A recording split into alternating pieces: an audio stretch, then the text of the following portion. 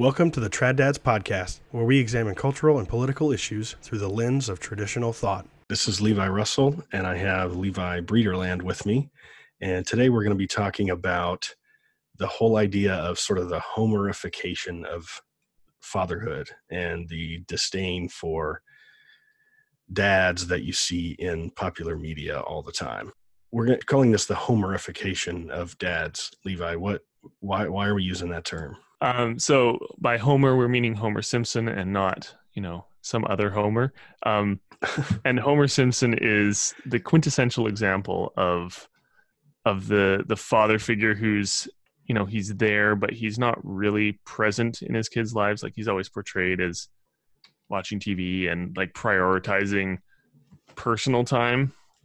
And so he's either at work and not there, or he's on the couch with his beer and his whatever he is watching on TV. And he's also stupid. Like, he's just totally inept. He doesn't know how to do anything. Yeah, he's portrayed as this guy with a small brain who, if he tried to do something other than watch TV or his job that he fails at, that he wouldn't succeed. And then from that, you see other TV shows and movies where if there is a father figure in the family life that's being portrayed on screen, he's this not necessarily as explicit. Like, that's the thing that the Simpsons can do, is they can really be very blatant about it because it's a cartoon. But it's more and more common to not have a father figure in the family in the show, or to have one who's not really a character and he's just kind of talked about and has a recurring appearance, but he's not really, he's not present in the storyline. Yeah, and the reason it's so noticeable is because it compared with Leave It to Beaver and the Brady Bunch and shows like that, those shows had a lot more of a balance. Somebody screwed something up. I mean, obviously there has to be drama in the show, but it wasn't always, or 80% of the time, it wasn't the incompetence or the the lack of desire to do anything of the father that creates the problems. It was just something happening, or it was the mom, or the kids, or something like that. And obviously there's plenty of that too. It's just every time Homer is inserted in a situation, he's just either, like you said, aloof or stupid. And so it's just kind of funny that, like, there was a time when the dads were not it wasn't so subversive and anti-family. It was very much understanding of the roles of the parents and their unique capacities to contribute to family life.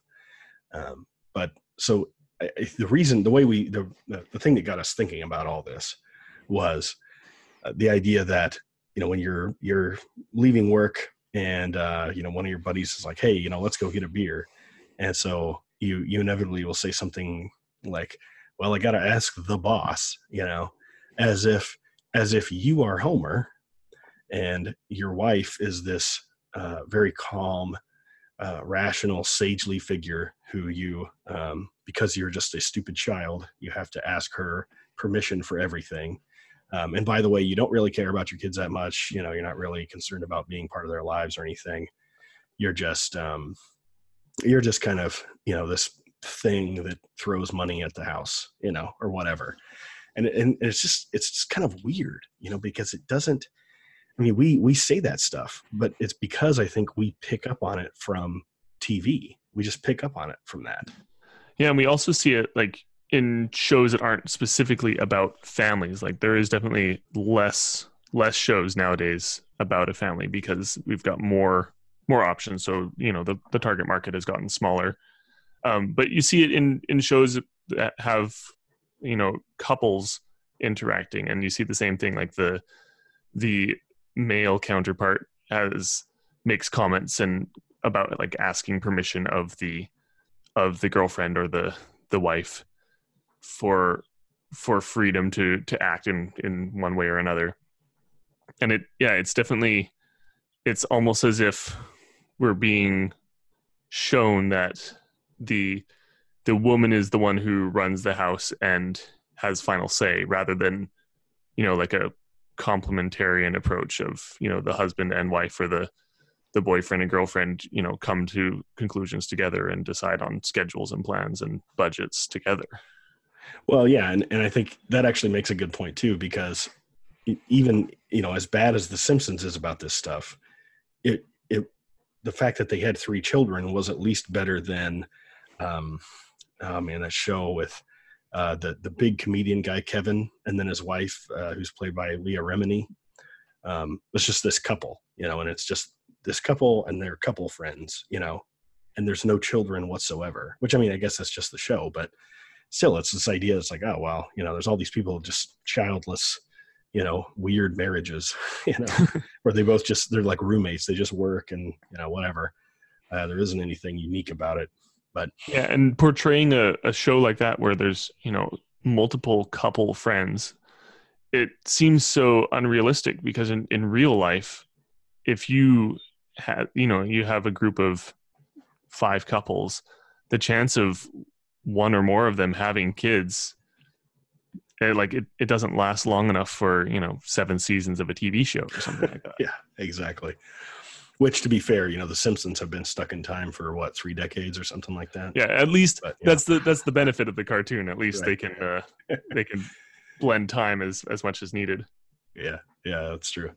But it seems like there's all this complaint about the way TV shows portray fatherhood or family life in general, and the idea that a dad can have a distinct role, and that that traditional gender roles are good. And that there's a certain amount of leadership for the dad that makes sense.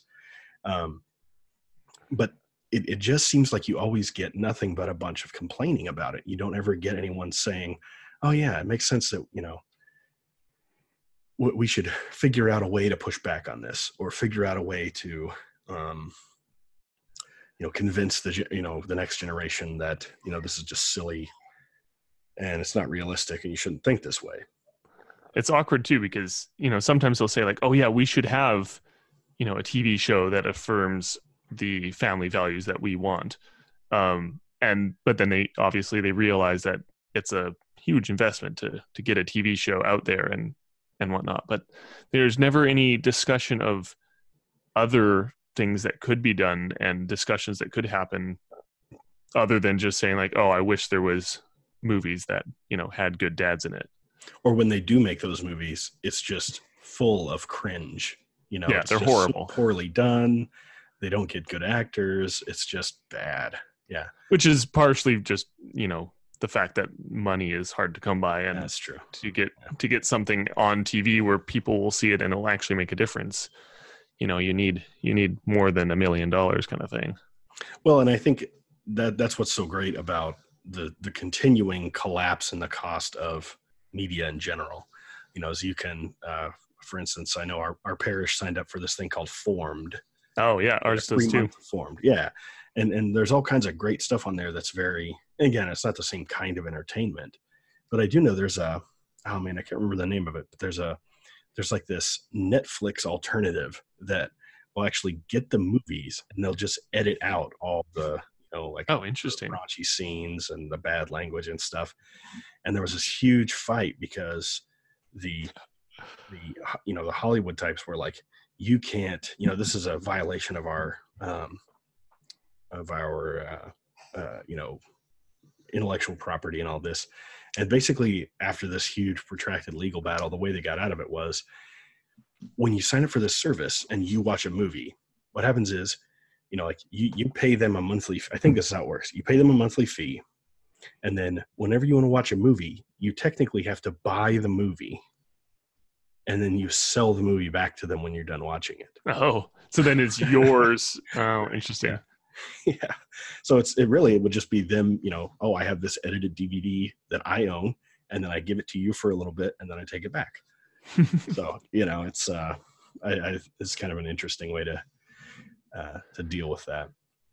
So then I guess the idea is, okay, well, let's dig in a little bit and try to figure out exactly what it is that's going wrong and how to fix the problem. So the first one that you and I were kind of talking about before is this idea that there's only 24 hours in a day, and we all have to prioritize. And if we're spending, if dads are spending too much time at work, because we all know this. I mean, that's the reason why we have a quote unquote gender pay gap, is because women like flexible jobs with less hours, and so they get paid less. So, men tend to work more, dads tend to work more, whatever. And sometimes we just work too much. And so then, we get this Homer effect. And yeah, the having the full-time job, and if the dad is the one who said, like, I'm going to, take the higher paying job because I want the mom to be able to stay home, and then, the dad is commuting an hour each day and sitting in traffic. And, when you get home from work and you're tired from work, and then you're also tired from sitting in traffic and having all the cars around you honking all the time and all that, you don't have the energy to put into, being present, and you end up sitting on the couch and watching TV along with Homer. Right. And so I think, okay, you could come up with 1,000 different scenarios, right? But I think the idea is you want to come up with some general principles about how this ought to work. And so to some extent, I think it's, there's different levels of income that matter here. So if your income is just enough, so if you're busting your butt 15 hours a day or whatever, just to make it so you can survive, you can meet the needs of the family. Well, I mean, you don't have much of a choice, right? That's just what you have to do. But if you are putting too many things in the need category that actually belong in the want category, right? So, insert discussion of poverty of spirit and that sort of thing. The reality is that you should just take those things out of the need category and just say, okay, are these wants more important than spending time with my kids or my wife or whatever? And that's really what should drive your decision on how much you work. Because, work is a good thing. I'm all for the Benedictines and all of that, but it's definitely not better than, a basic amount of time with your family. Yeah, it's a bit of the prioritization there. Like, I know one family that they decided to sacrifice their large house in a nice rural neighborhood and move closer to where the father was working, so that he wouldn't have to spend so much time in his commute. So they went to an older house in a smaller neighborhood and a smaller house and all that. But he ended up, getting home from work at 5:30 instead of 6:30, and had so much more time in the evening with his kids and especially when you have small kids. Yeah, exactly. When that first couple hours after work is so important, because I mean they need to go to bed. They need like 10 hours of sleep. So you just can't give up those precious couple hours there right after work. And the time when they're small too, you really, once that's gone, you're never getting it back. When they're grown up, you can schedule time whenever you want, and it's not as special as, those few hours you get in the week when you're really busy, but your kids are young. And there's a great song about that called Cats in the Cradle. I think, can't remember the name of anyway, it's an old song, but I'm 5 years older than you, so I can just say everything's old, and and just assume you haven't heard of it. I have not heard of it, but that's because I had a sheltered childhood. So I think that's an interesting way to think about that, and I think it's a way of thinking that is, for the most part, lost on most people. I mean, not that they're too dumb to conceive of it. It's just that it's so unpopular to think that way, that there's just, why would you think that way about this sort of thing? And I think obviously when you're a lot younger, when you're 20 years old, and you're not married yet, I mean, this whole problem just seems, you just seem completely lost as to what you would even do. But once I think, I don't know, people that have our worldview, I think we sort of come to these things when we just realize the superior wisdom of it over sort of what we've been able to rationalize. You know what I mean? Yeah. When you start seeing those studies of, kids that have a present father figure throughout their childhood end up statistically more successful in their later life, and all those kind of studies. It makes a difference. Yeah. Well, and so, I mean, then we think about the homerification thing. So it's not just the individual decisions that, our families make in terms of, these trade-offs between needs and wants and that sort of thing. It's just the idea that everybody thinks this way because Hollywood just pushes this narrative so much. And, TV is basically, it's just the way you think, you see it so much that, how are you supposed to think any other way? Yeah. Call back to our screen time episode where we said that we should cut back on our screen time. It's like, put that in the prioritize other ways of spending time with your family so that you're not getting these bad examples of ways to ruin things. Yeah, exactly. And so then, but this is another good example of the idea of alternatives, or basically conservatives complaining about the fact that there aren't alternatives and then never, getting off their ass and building them. So yeah, you have the option of just turning off the TV and finding something else to do, which is great. And if you turn off the TV enough that you can cut back on what you're spending on TV and, not feel the need for such a nice fancy TV, then you also have, money that you can put into, some nice board games or something. There you go. Yeah. And that's, I'm not going to say what kind of TV I have after that comment, but yeah, no, you're right. It's all about priorities in that sense. But I think in the bigger picture, when we think more, from the macro perspective, okay, that it's all fine and good to say we should just turn off the TV, but a lot of people aren't going to do that as they're, if they're on this sort of long journey from, whatever the current zeitgeist is to, closer to our position on this. They're not going to come up with that one right away, right? And so the fact that there might be alternatives, like we were talking about Formed, this streaming service that has lots of great wholesome Catholic content on it, and this other alternative streaming services that allow you to download movies and stuff like that are edited or whatever, and or just sort of previewing, right? I think there are plenty of kids in our generation that the parents just sort of previewed stuff to make sure that it was okay because they didn't trust the rating agencies. Yeah, or using alternative rating agencies that gave a more accurate depiction of what's in the story. Right. And so it goes back to what you were saying before about just the fact that you just have to, you can incentivize Hollywood by just paying them for the things that are good and not paying them for the things that are bad. Yeah, if they notice a difference in funding for specific types of characters, hopefully those of us who want to have more emphasis on traditional family styles will make a difference. Yeah, I just think it's so hard to do that because I mean it's one of these things, and we talked about this I think in the Screen Time episode where